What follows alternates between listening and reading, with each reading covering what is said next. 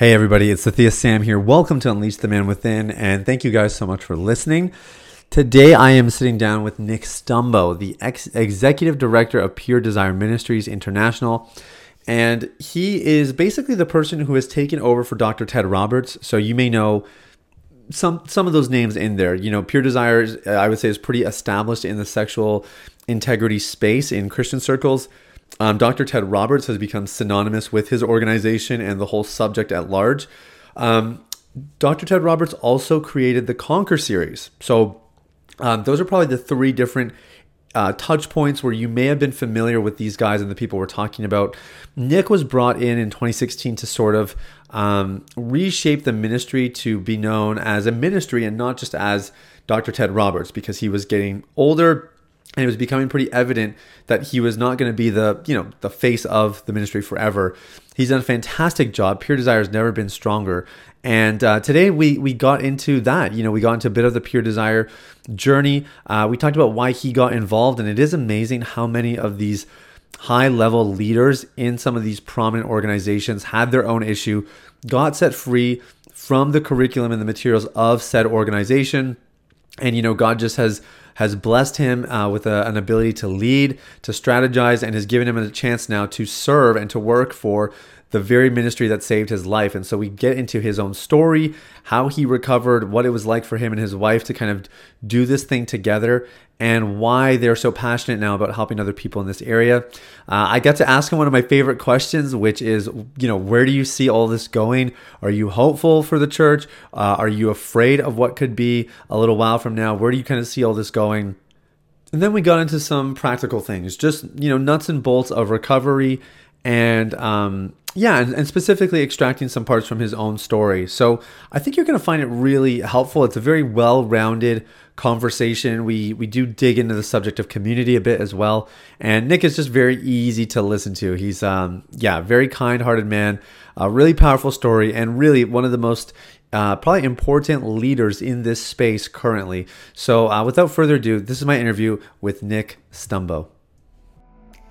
So here's the million-dollar question. How are men like us who work hard, have good motives, and a God-given purpose supposed to fulfill the calling on our lives and the dreams in our hearts, all while establishing sexual integrity, thriving relationships, and a meaningful connection with God?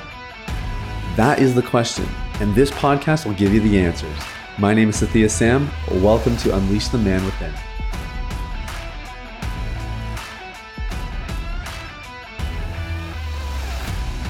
Well, I'm here with Nick from Pure Desire Ministries, and Nick, you and I have been going back and forth. We actually had another time set, and we had to schedule a new time, and this one almost got derailed. You have a bit of a freak snowstorm where you are, so thanks for surviving all odds to make this happen, man. Yeah, we're getting 6 inches out there in April, which for Portland, Oregon is pretty bizarre. So if my internet glitches, you know, hopefully the listeners can just be gracious towards us there. That's crazy. I mean, I'm in Toronto, Canada here, and we don't even have snow on the ground. I never thought we'd see the day where you'd have these two places reversed a bit like that. It's kind of funny. Yeah. My daughter tells me it's global warming, but I'm like, I'd prefer it was 80 degrees. I'll take that kind of global warming. Yeah. Yeah, seriously. Well, we have a lot of ground to cover. Maybe as a starting point, I do want you to share your story, but maybe for people who don't know what Pure Desire Ministries is, or they're like, yeah, I've heard of it, I've done it, I've heard about Conquer Series or the Seven Pillars. Can you just give us a bit of an overview of the organization itself first? Yeah, Pure Desire was started by Dr. Ted Roberts here in Gresham, Oregon. He was a local Foursquare church pastor and just realized if he was going to help the men in his church and community, he needed to help them with their sexual addiction issues. And so he launched the ministry, which was really based around two arms of a small group environment for healing, and then a counseling experience for those that needed kind of that extra help to navigate through some of their issues and the trauma related to it. And so for a lot of years, you know, really that started in the 90s. And for a lot of years, they just ran it out of their local church. And then in 2008, Pure Desire became an independent nonprofit, you know, 501c3, here to really help the church navigate through this issue, because it's still very difficult for churches to know how to talk about it, what to do. And so we provide resources so churches can run small groups. We have a team of about 20 counselors that provide online video-based counseling for clients all over the world. And Wow. then we do speaking and events, and we also have online groups for those that can't find a local church that's running groups in their area. And so we're really aimed at helping the local church. At the end of the day, that's the win for us, is when the local church owns these groups for themselves and are running their ministry, and we're there to support, coach, encourage, and equip. And so that's a quick snapshot of what we do. Obviously, people could see a whole lot more at the website and browse around a little bit what we do there. Yeah, we'll get into that more for sure as well. But I think what I really have always appreciated about you guys is that emphasis on the local church ministry, and it kind of makes sense that you guys were birthed out of a local church, and that kind of now, even though you're independent, really all of it is going back into local churches, obviously around the world. So it's really cool. And you and I have this in common, that we have a lineage of local church leadership in our lives. You're a third generation pastor, and I imagine that's probably where some of that passion came from. But we also know, and my listeners will know after listening to so many interviews of people in this space, there's a story. There's usually a story of how we get into this kind of ministry to begin with. And I'm wondering if you can maybe set the stage a little bit with your story, Nick. How did, aside from, passion for local church ministry and obviously a skill set to be doing what you're doing for Pure Desire, what's your personal story that brought you here? Yeah, no one really grows up thinking one day I'm going to lead a sexual integrity ministry. Like that's my my dream job, right? Yeah, as you mentioned, I grew up in a pastor's home, and like so many Christian families, we just never talked about sex and pornography. We had the one, my dad had the birds and the bees talk with me, but after that, it was kind of a very hush hush thing that you figured out on your own. And so I had a fairly typical young man struggle with pornography, finding stuff at a friend's house, or getting to an age where I could buy a magazine now and then at a gas station, and very quickly got into that binge purge cycle where I would consume pornography for a day, feel, absolutely horrible, get rid of it, confess, repent, just before God, be broken. Okay, that was the last time, and I'll never do it again. And basically spent 15 years promising, okay, that was the last time. And I will jokingly say, I feel like I found 1,000 different ways to fall into exactly the same struggle, and took that struggle right into my marriage and into my ministry. And I think some of that mindset of, well, that was the last time, is actually what perpetuated it, because I really believed it. I was sincere in my faith. I was sincere about my marriage. I wasn't trying to live a double life where I hid all these things. It was like, no, every time that was it. I've gotten rid of it. Now I've figured out what I need to do. Only, a month or two later to be right back there again, wondering what's wrong with me that I'm still struggling. And so I was 10 years into my pastoral ministry and 10 years into marriage when really the marriage was about to come apart at the seams, because that was the one thing in my integrity I feel like the church had taught me to do, that to find freedom, you needed to confess. And so I would tell my wife that I was still struggling. And because it wasn't, in my mind, it wasn't about her. It wasn't her issue. It was something I was working on. I felt like she shouldn't be mad at me. She should just get over it, and we could forgive and move forward, because after all, that was going to be the last time. Well, as you might expect, after 10 years of telling her it was going to be the last time, she didn't believe that anymore. She was deeply hurt and wounded and really ready to go, because she didn't know how to be around the pain. And so that was really by God's providence where we were introduced to Pure Desire Ministries at a time when we deeply needed it.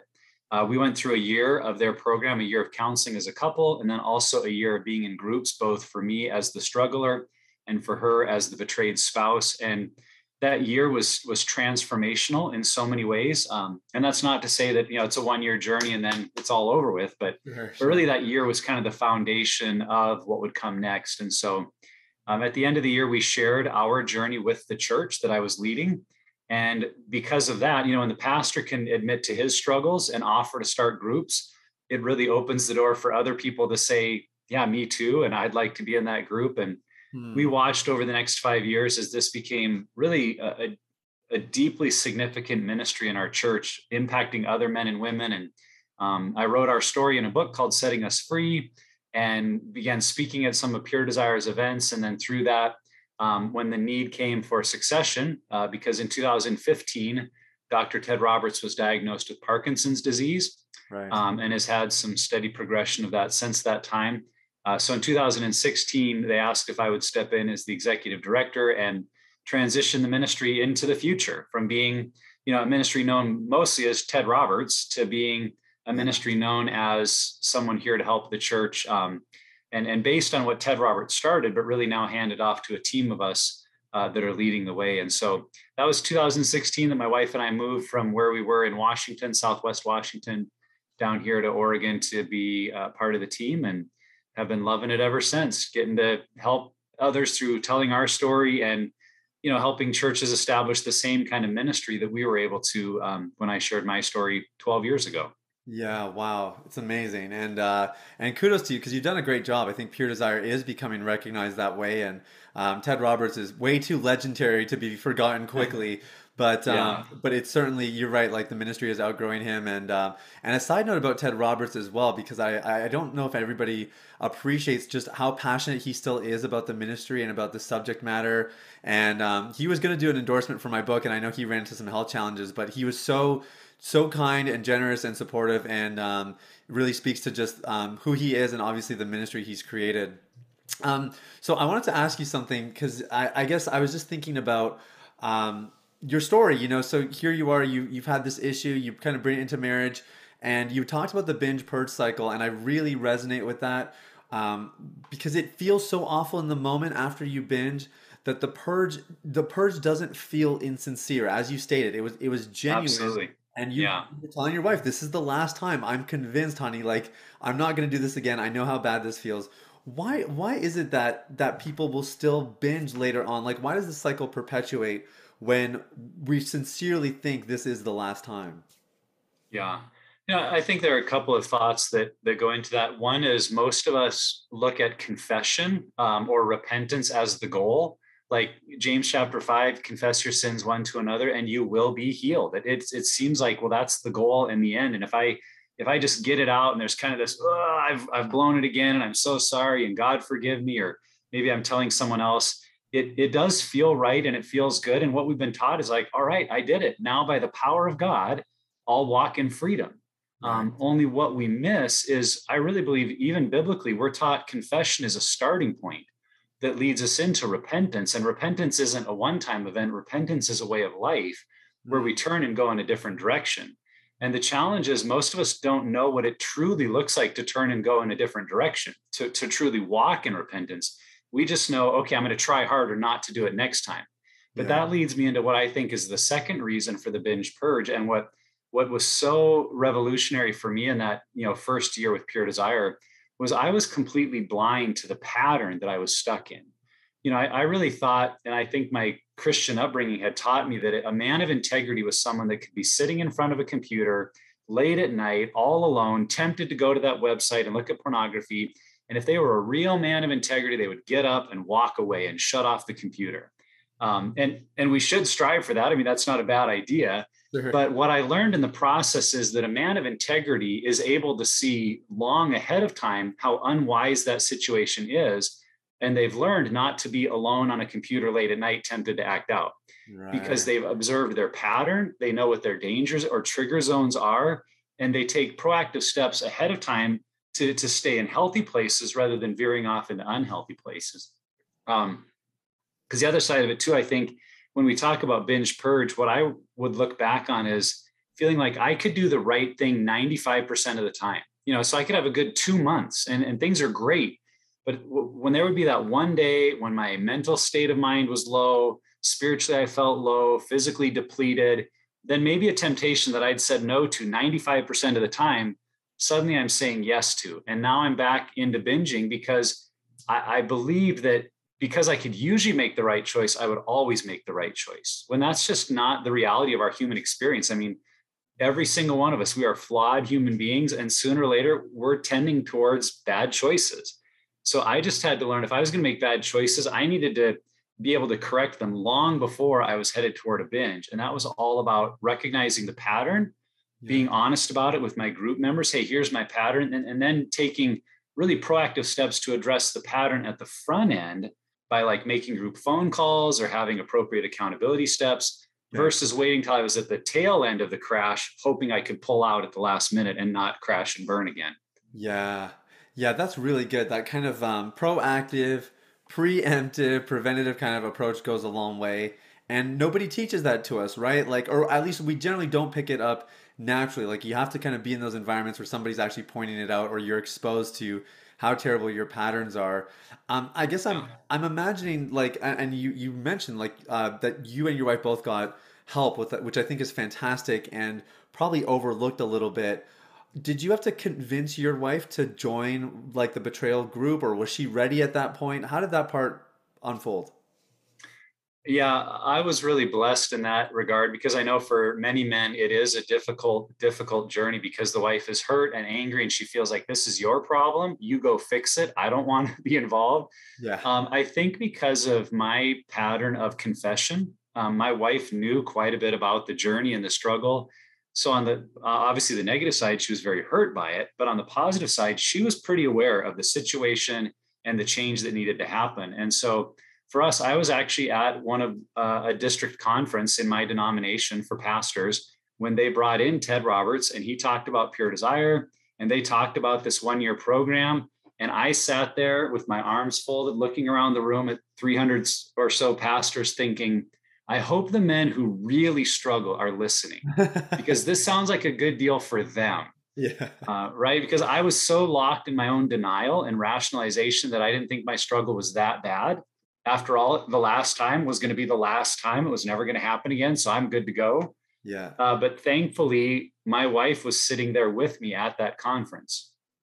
And when she heard this opportunity for pastors to get help and not lose their jobs, for her, it was like it was the answer to 10 years of prayer Huh. because she had been praying, God, I know Nick doesn't want this in his life. Help us find a way out because I didn't know what else to do. And so also a group for women, she was pretty eager to be a part of it. I think she still struggled with, what will we actually do? Because I don't need to change. You need to change. And I Yeah. don't think it was until she got into it, she realized how helpful it was to have other women where she could process her pain, her betrayal, how to learn to trust, what to expect from me, what was fair for her to communicate, what she needed to, let me learn the hard way, so to speak, how to establish a recovery plan if there was a relapse. I mean, there was so much she needed to learn. And for a lot of wives, they don't realize how much they can grow and how much they can be strengthened by a group for themselves, even if their husband isn't doing that well. So yeah, for us, like I said, we were very fortunate that just the way it worked out,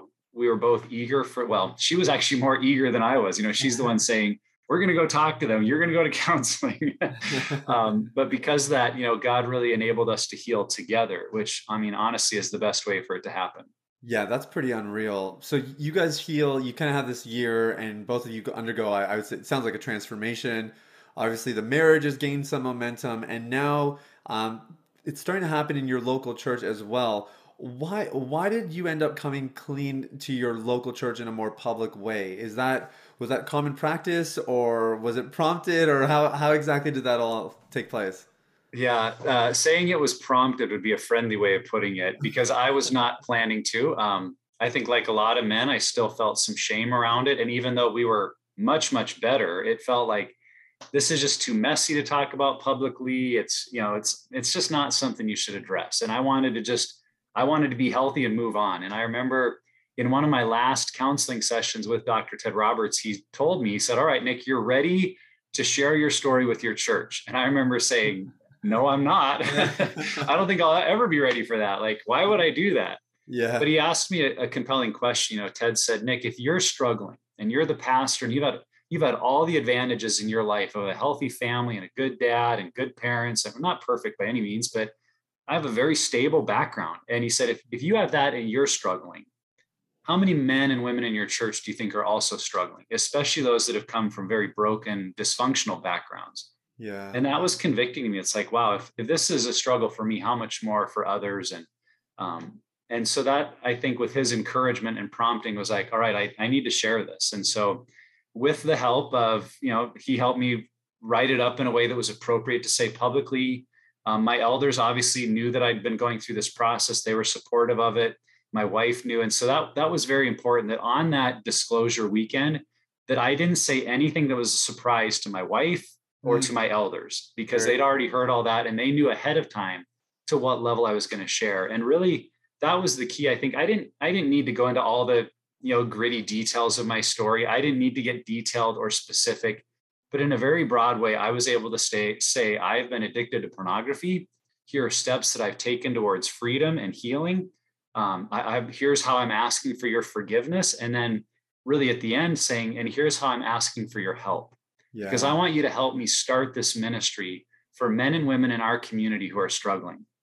And it was really important, I think, that we phrased it that way, that I want to help start a ministry, because then the people who came forward were like, yeah, I'm here to help start a ministry. Yeah. And then it's like, oh, and by the way, I need it for myself first. Yeah. But it really created kind of a shame-free way for people to respond and to approach me. And they were able to approach privately. They could message me or come and meet in my office and say, hey, I'd like to be a part of helping start the ministry. Yeah. But then it would come out in the conversation that, yeah, I need help too. So Brilliant. it was revolutionary, because like I said, when a leader is able to stand up and say, this is my story and here's how I'm getting help, it just opens the door for everyone else to realize, oh, it's actually safe to talk about this. They actually mean pornography, sexual things, sexual brokenness. Because for a lot of people, if you say like, hey, we're a healing church, we want to help you heal, so we have groups for your healing, and you keep it that general, I think the average person will be thinking, yeah, but my issues are sexual, and we don't talk about that in church. That's taboo here. We don't go there. And so when they mean healing, they mean like healing from anger. They mean like healing from workaholism, all the safe struggles that Christians can have. They don't mean healing from my deep sexual issues. And so that's why I think when we really addressed head on, like, we're going to take on this monster pornography in our world, and we know it starts in the heart. And we have groups for you. If you're struggling with sexual things, we want you to find freedom. And when it was specific, I think just really, like I said, unmasked that shame that people carried, feeling like, I can't talk about this in church. And it just revolutionized the culture of our church. Huh. Now, I know you're going to have some leaders listening, maybe not even leaders of a church or an organization. Maybe it's just people leading their family. And the idea of this coming out in any kind of forum is absolutely terrifying. So I have to ask, did people leave the church when you made the announcement? Did your reputation change? Were you known as the porn pastor, in your communities? Or because I think what stops people even from getting help if they're not in a leader position is, what are people going to think of me and all this kind of stuff. And all that, of course, is amplified when you're in a position of leadership in a faith community. I guess I'm just curious, were any of your worst fears realized after you came out with the confession? Yeah, I think it was really key, the timing of it, because if I'd have done that at the front end, like, hey, I've been addicted to pornography and I'm going for help and I'm just starting, like, I think that could really create an environment where people don't know what to trust, what to believe. There's all kinds of questions. But when it's happening at the end of a year's worth of counseling and groups, and the elders are standing up saying, we believe in Nick, and my wife is sitting right there, clearly happy and engaged and ready to start groups for wives, like, that communicated so much to the church of like, this is a church-wide thing that we're on board for. Yeah. This isn't just some personal issue Nick had. And so I think phrasing it that way really, really helped. I did, Ted Roberts warned me. He said, when you share your story, you'll probably have, 5 to 10% of your people will leave because they don't want their pastor to be that honest. They want you to be on the pedestal of perfect Christianity. Yeah. And if anyone did leave because of that, they never, to this day, I don't know of it. And we weren't that large of a church, so I think I would have heard. Yeah. But instead, what I found, and what I think is so often true, is that vulnerability led to vulnerability. Wow. That when I was authentic as a leader, it led to greater authenticity in the church, that rather than leaning away, people leaned in.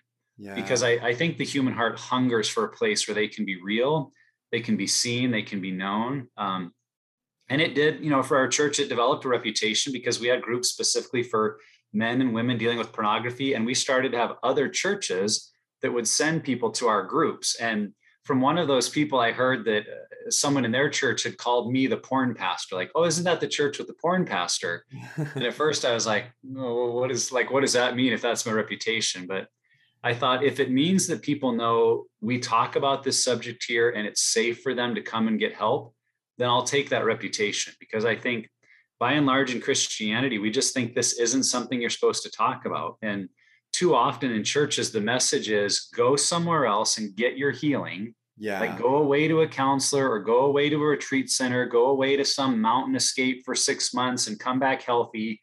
And then, if you are healthy, then we'll celebrate with you. But what that does is perpetuates a message within the church that says the church isn't safe in Mm. this area.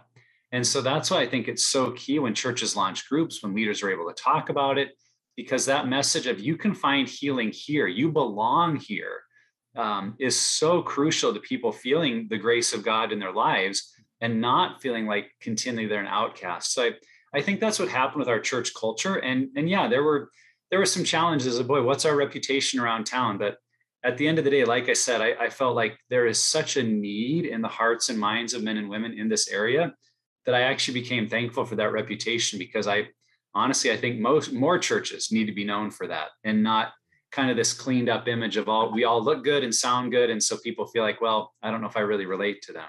Yeah, yeah. So a huge part of your solution or the solution of Pure Desire is sort of this tandem, right, of communities and obviously getting the counseling as well and the professional help. Why the synergy? Why does that synergy, I guess, exist between those two? Like, and why not just emphasize one over the other? Yeah, I remember that too. If we have a deep struggle, I think many of us feel like, well, that's probably when you need counseling, and you go to someone who's an expert, and in private, you get all this help and they fix you up and send you back. And while that's a nice idea, and I obviously believe wholeheartedly in counseling with the amount of counseling we do at Pure Desire, but I think there is a danger there if we only go to an expert and have them help us. We may not break through shame because we feel like, well, the only person that really knows my whole story is someone who I paid to hear my story and to help me. But Hmm. my peers, the people around me, if I told them, they might still reject me. And so, what's so powerful about that group environment is you are walking through this healing experience with a group of others that are on that same journey, and you're learning to be real. You're learning to tell parts of your story you maybe never have before. You're Yeah, delving into your past. You're delving into your sins. You're learning how to live an honest life. yeah. And as you live in honesty and you find that that group of your peers still loves you, welcomes you, accepts you, that's the grace of God, I think, communicated to us in a very, very, very real and practical way that actually is significant in changing our brain, in changing the way we think, because it delivers us of the shame and we're able to actually face these things head on. And then in my mind, the counseling piece becomes having that expertise. We find that for about 30% of people that do a Pure Desire group, the counseling is really needed because of maybe the depth of the trauma in their background, maybe the level of dysfunction in their marriage or their current relationship, or just the persistence of the pattern that they're stuck in. Sometimes it can be hard to see on our own or even in a group. And Yeah. so the counselor is kind of that surgeon with a fine-tuned scalpel that can go in and say, do you realize when this happened in your past? Can you hear how it created this lie that you've been listening to? And when you fall into pornography, do you see how that lie is being perpetuated? And they're kind of going into those places, and with that expert view, helping you decipher what really needs to be done. So I think they work in tandem that way. But we always say to people, the starting place is actually community, Mm. because as you know, it's been said a lot in addiction circles that the opposite of addiction is not sobriety. The opposite of addiction is connection. It's Yes. that place of knowing and being known, where we don't need to run to something else to cope with our negative thoughts, emotions, and feelings. So having that group connection and really a committed group that's walking through an actual process, that's the other side of it. Is I think too many churches have what they would call accountability groups, which is basically men or women sitting around saying, did you mess up this week? Yeah. Which is little more than a performance group of how are you performing? Did you perform well? Oh, great, good job. And Yeah. did you perform poorly? Oh, you relapsed, man, we'll pray for you. And then they say, go try harder. And Yeah. that doesn't really break us free. The kind of community we encourage churches to implement is really based around a high commitment level to the group and to one another, to high confidentiality, and really going consistently through the material so that as you're growing and learning together, that's where change happens. And yes, you are still reporting each week how you're doing on your journey, but it's much, much more than just, am I performing well or not? It's all about what am I actually learning, and how is God changing the way I think and renewing my mind in this process. Yeah, I love that. And are groups typically a year, or do they go longer? Can they be shorter if somebody, heals, I don't know, more quickly than the rest, or how does that part look? Yeah, most of our group workbooks are written to be about an 8 to 10 month experience, doing one lesson a week every week and walking through that process of change. For some people, one time through is enough. It creates a foundation. And what I also try to be clear to say is it doesn't mean it's going to take you 10 months to change your behavior. We find that for the vast majority of people in a group who are committed to the process, they're seeing tremendous behavioral changes within the first 60 days. Yeah. But at that point, it's kind of like having wet cement, that if the behavior changes and I think, oh, I'm good to go, and I drop out of group, the truth is my brain hasn't had enough time for that to become lasting change. And so, we say all the time, we're not here just to stop a behavior. We're here to change the way you do life. And a change of life takes time. In fact, in a lot of our material, we talk about it being a 2 to 5 year process. And that doesn't mean everybody does group for 5 years, but it means taking that long view of lasting brain change and doing life differently. It will take time and it will take repetition, going through the different seasons of a year and figuring out how to make healthy choices versus unhealthy one, so that over time, health just becomes my new pattern. And I'm not just living in this place of trying to white knuckle it and not go back to my old behavior. I'm actually free of the need of that old behavior because it's no longer part of how I do life. So that's where the longer group cycle really gives people time to solidify those changes in their life. And for a lot of people, we encourage part of your healing is going to be paying it forward. It's going to be giving back to others. As God does something in you, he wants to do something through you. And so we say all the time, who makes for the best group leader? Well, the best group leader is the one who says, man, God's been changing my life. I'd like to walk through the group with you and see how God will change your life. Not because I'm an expert or because I'm fixed, but because I'm passionate about this healing that I'm discovering. And I'm just going to help facilitate this process with you. And so for a lot of people, it will mean going through a group and then helping lead a group.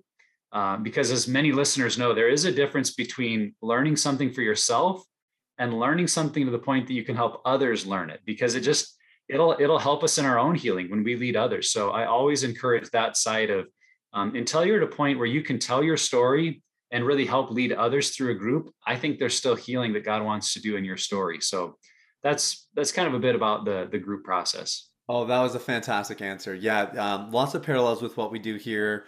Our coaches are all people that have been through our system, and it's funny in the group coaching calls. I always use the same quote that the opposite of addiction is not sobriety, it's connection. I think that point drives home. And the other thing, I hope the listeners heard what you just said about wet cement, because I still remember I had one client.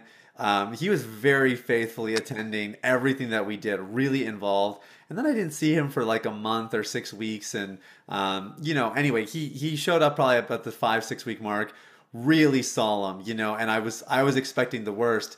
And he basically was like, I went 3 weeks and I just thought, man, I've never gone 3 weeks in my life. I made it, I'm good. Like we did it. I don't need to go back anymore. Yeah.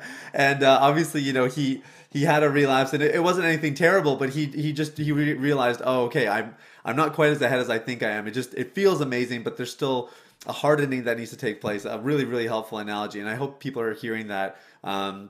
You're not necessarily signing years of your life away here. It's just you want to make sure that that what you're doing is actually being established, and I think that was really helpful, Nick. So I want to switch gears a little bit because we mentioned this earlier. You mentioned specifically that the real emphasis of Pure Desire is to strengthen and empower the local church.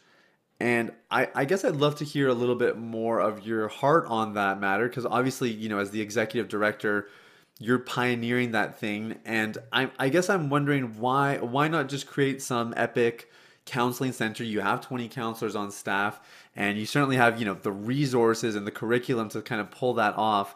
Why emphasize the local church at all, let alone as much as you guys do?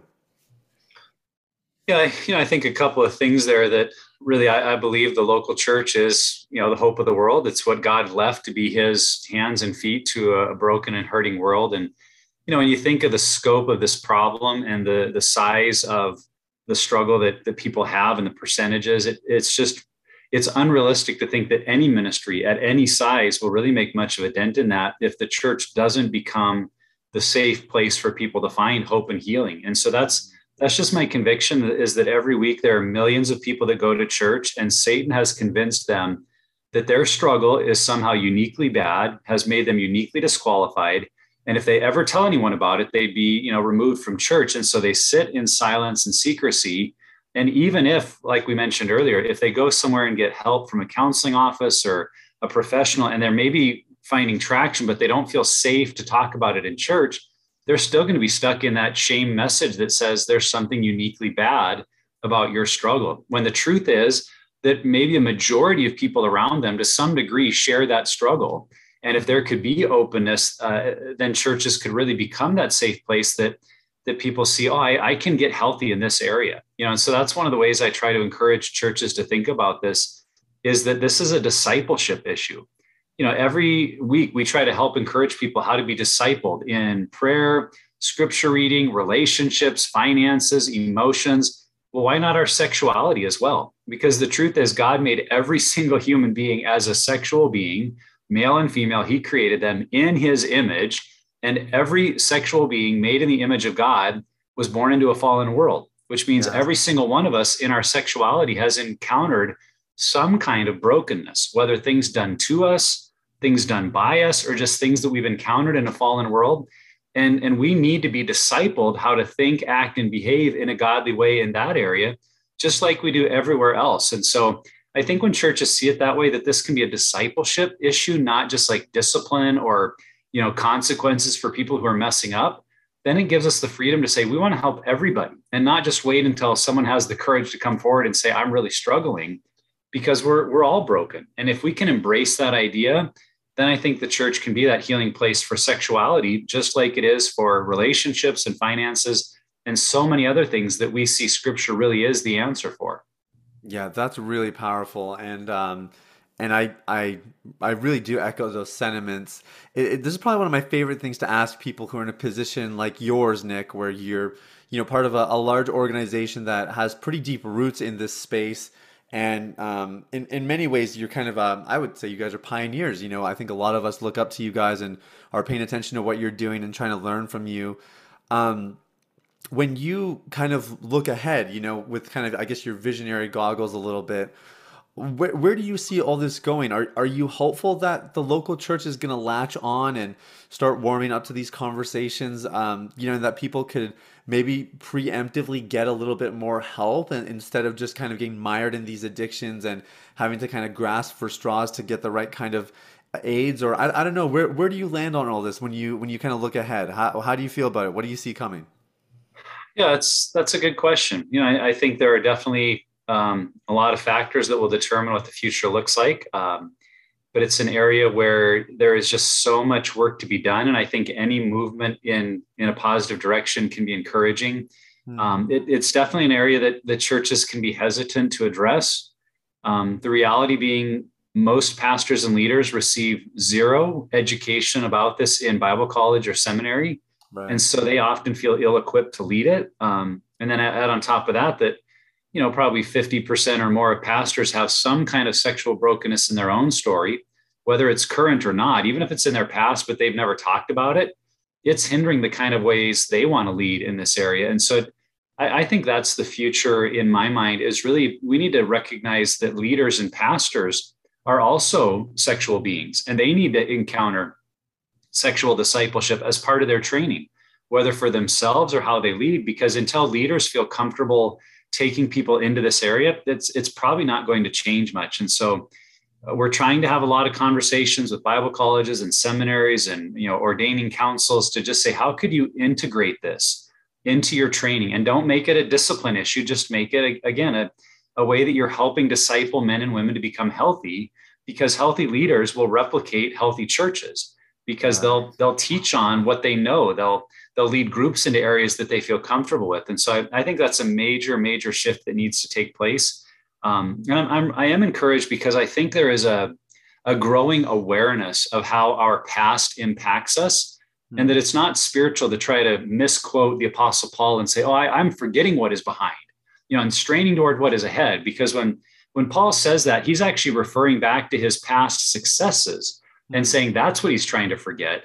He's not saying we should ignore our past. And there are a lot of discipleship curriculums that are starting to address the wounding and negative messages that we get from our past, from our family of origins, just our growing up years. Because the truth is, every single kid, no matter how great their family was, grew up with moms and dads who were sinners.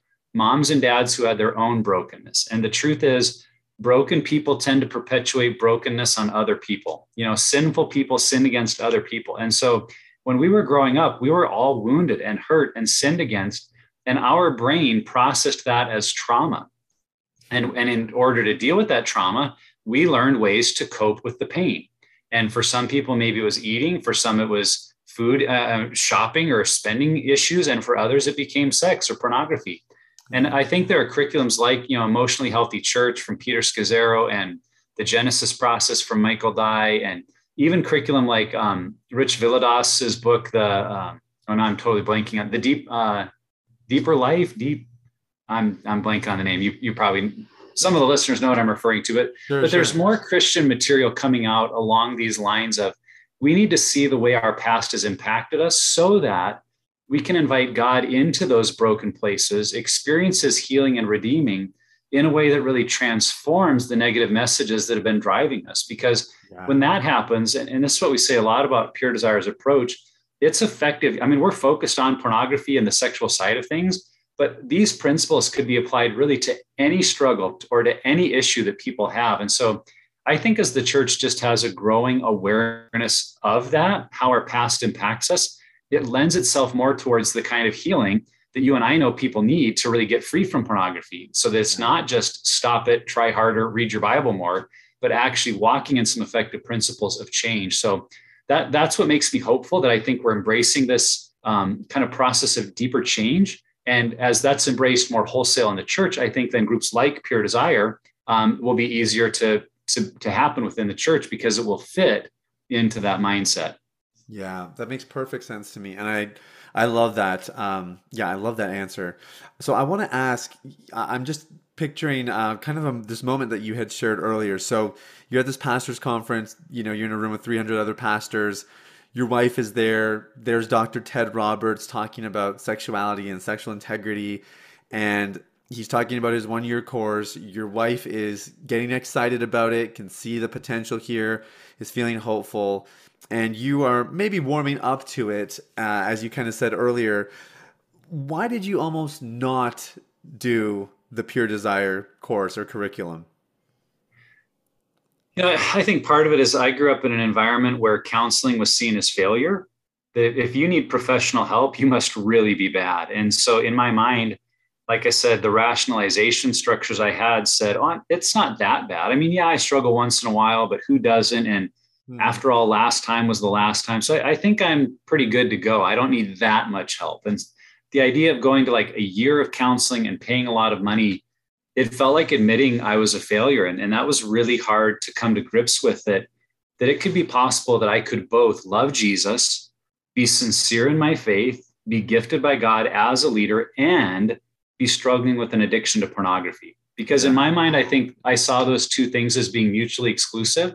Right. We tend to categorize like, well, either I'm a good person or I'm a bad person. I'm either a good Christian or a bad Christian. And if I'm an addict to pornography, I'm a bad person and a bad Christian. And so part of the process was just being able to let go of some false ideals, that it is possible to concurrently love the Lord with all my heart and mind and soul and strength, the best way I know how to, and be still battling with some sins that have gotten hold of me. And I may need help from others to get out of them. So I just wasn't at a place where I could understand that message until we got going a little further into it. And honestly, I'll tell this part of the story real quick.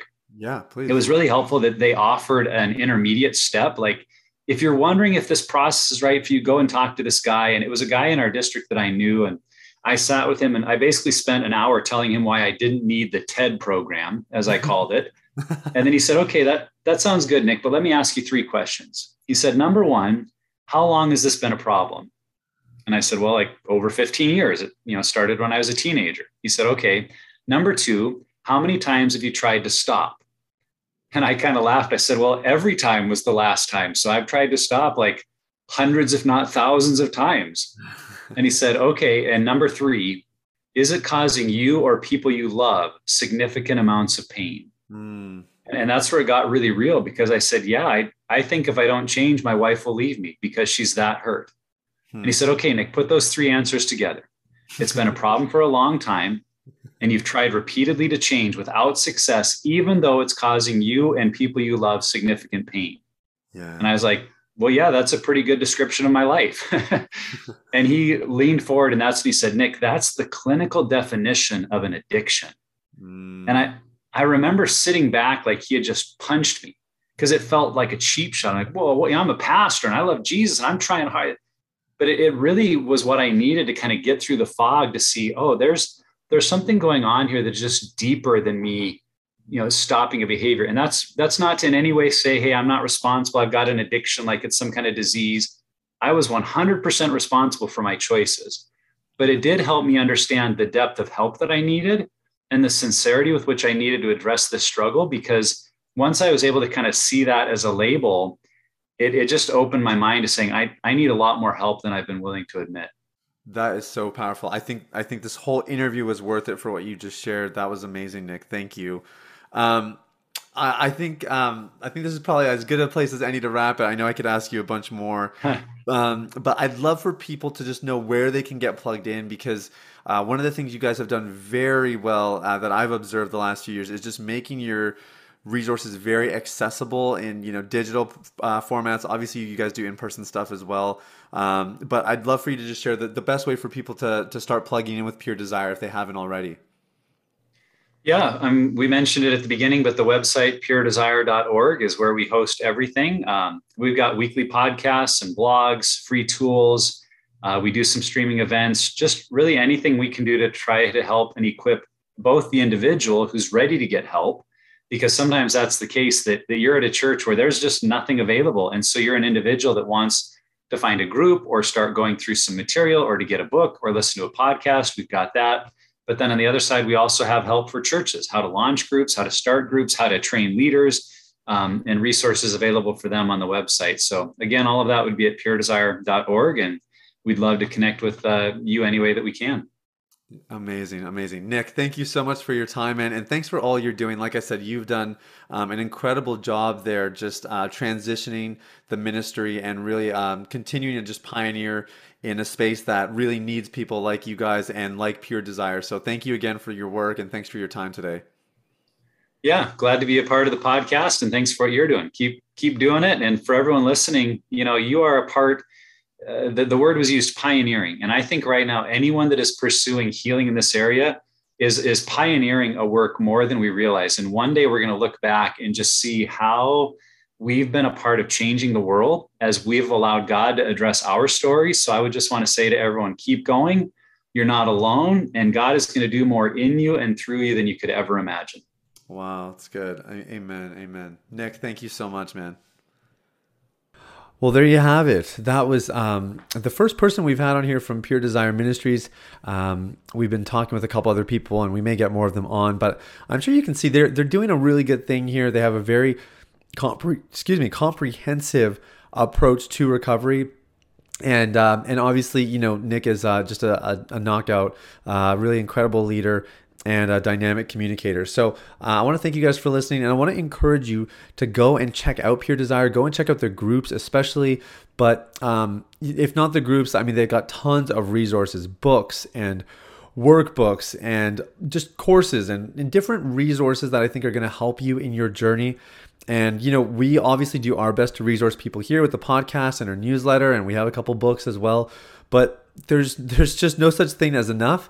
And the reality is some stuff I have, it's not going to cover everything, right? And they might cover some stuff that we don't cover and vice versa, and have different angles and a different way to go about it. And I just want to encourage you, if you're still looking for that place of full freedom, you got nothing to lose by checking these guys out and everything to gain. You just might find something that could really change your life. So I encourage you to go check them out. Other than that, guys, thank you for listening. I hope you have an amazing day. And I want to encourage you to subscribe to this podcast if you haven't already. That way you get daily content delivered to your feed here to help you recover, to help you grow and become the man that God gave you, that God made you to be, rather, one who is living with confidence and integrity. Much love to you guys. We'll talk soon. Bye-bye. Hey everybody, it's Sathia again. Thanks for listening to Unleash the Man Within. I wanted to take a quick moment to let you know about a free ebook that I wrote for you called The Ultimate Guide to Porn Recovery. It provides a basic framework for the recovery process and a few of my top tips completely free of charge. You can get it now at www.ultimaterecoveryguide.com. That's www.ultimaterecoveryguide.com. Now, if you've been impacted by the podcast and you want to show some support in less than 60 seconds, there are 3 ways you can do that. First, you can leave a rating or review on your podcast platform. This lets people like you know that the content here is valuable. Secondly, you can share this episode with someone in your life that might benefit from the content. If you're passionate about helping other people experience freedom and success in their lives, this is one of the easiest ways to do that. And lastly, you can subscribe. I personally only listen to the podcast that I subscribe to. If you're seeking daily encouragement, guidance, and insight in your recovery journey, I highly recommend subscribing to Unleash the Man Within. Thanks for listening. I look forward to connecting with you very, very soon. The information, opinions, and recommendations presented in this podcast by Sathya Sam and his guests are for general information only and should not be considered medical, clinical, or any other form of professional advice. Any reliance on the information provided is done at your own risk.